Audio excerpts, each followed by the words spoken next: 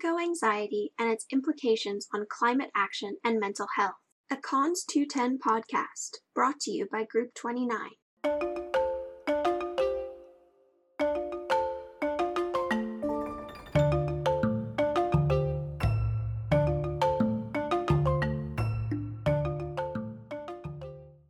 How do you feel when you hear the word climate change? What's your emotional response?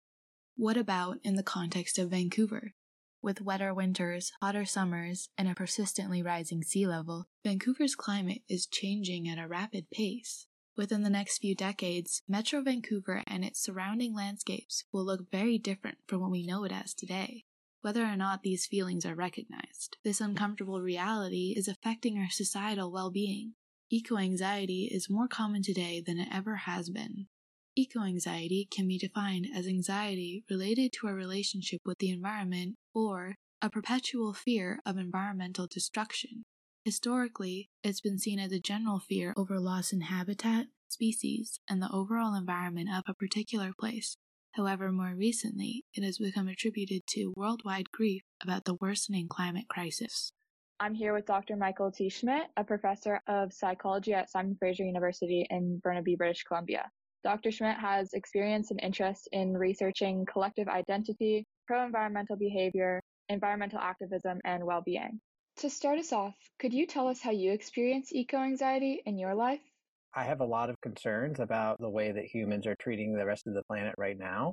I'm a dad of a 5-year-old. I have concerns about what the world is going to be like as he grows into an adult.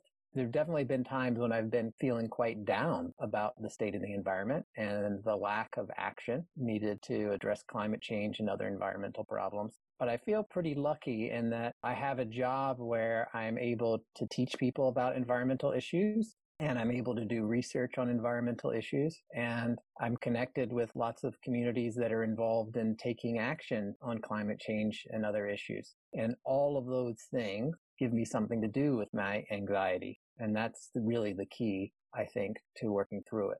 We're living in a pretty disjointed world right now. What role do you think connection plays when it comes to helping with eco-anxiety? And what advice would you give to people who are struggling?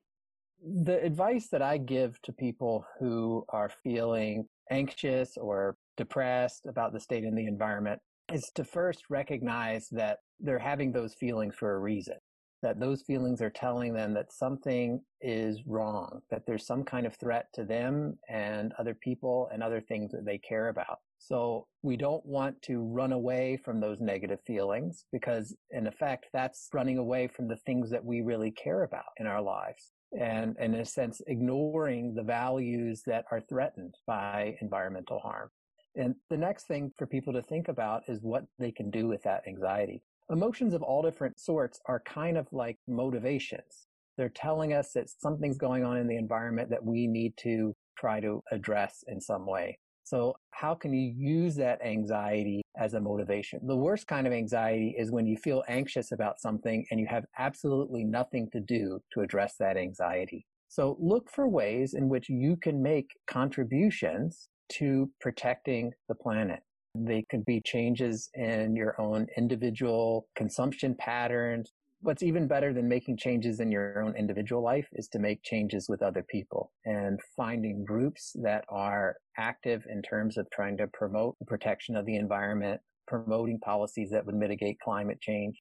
That's really the best way to deal with eco-anxiety. Other people are a key to our well-being, and there's so much research about that. So, talking to other people about your anxieties about the environment could be very helpful, or even just making sure that you're maintaining the relationships that make you resilient.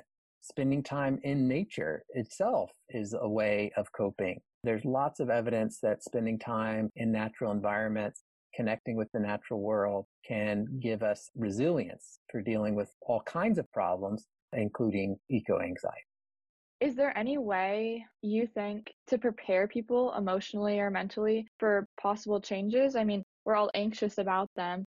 At a certain point, we know it's inevitable. Is there any way to mentally prepare them from that major shift in their lives? There are some very basic things that we can do to try to reduce the worst negative consequences. things that we can do that are beneficial for everybody are the kinds of things that help us to build strong community, where people are connected and feel supported by one another, where everybody feels included. Those are some of the basics to well-being. And the healthier our communities are before a crisis hits, the better we're going to be able to handle that crisis. You gave a lot of good advice, especially stemming around the idea of forming resilient, inclusive communities and forming connections. Is there anything you wanted to add? I do want to add one more thing, and that's to people that might be really struggling. If it starts to become really debilitating, where you're not able to take care of yourself, you're not able to meet your commitments, if it's affecting your relationships with other people, if you're not sleeping, people may want to consider doing more than just trying to reach out to friends and maintain those social connections or find ways of engaging in environmental work, but maybe seek professional help. Eco-anxiety can exacerbate other kinds of conditions, and it can reach levels that people do need some help. So I encourage people, if they're really feeling very debilitated, to let others know and to reach out for some kind of professional help to work through that. And there should be no embarrassment or stigma about doing so. The environment is a big source of anxiety, and we all have different levels of sensitivity to that, and that's a good thing. We need people to be different in this world. And for some people, it may get to a point where they really want to seek some kind of professional help, and I would encourage them to do so. A critical step in alleviating eco-anxiety is the recognition of how natural this fear is.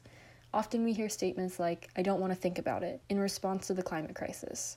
This mentality is very detrimental for ourselves and the planet, as it ignores our instinctual feelings and paralyzes our climate action. Supporting your mental health and helping to reduce your footprint can be collectively targeted by reaching out to other young people who are in the same situation, especially in Vancouver. Examining your lifestyle and consumption habits and making accessible changes step by step can lessen feelings of powerlessness in the overwhelming news of the climate crisis. Eco-anxiety is an incredibly timely and normal condition for young people, especially in high-exposure cities like Vancouver.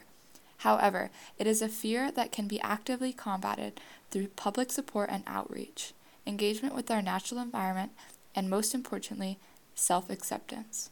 Lastly, we wanted to again thank Dr. Micheal T. Schmitt for sharing his wisdom and knowledge with us, along with Dr. Fernanda Tomaselli and the teaching team for Constu 10 for giving us the much-needed opportunity to explore such critical topics pertaining to climate change.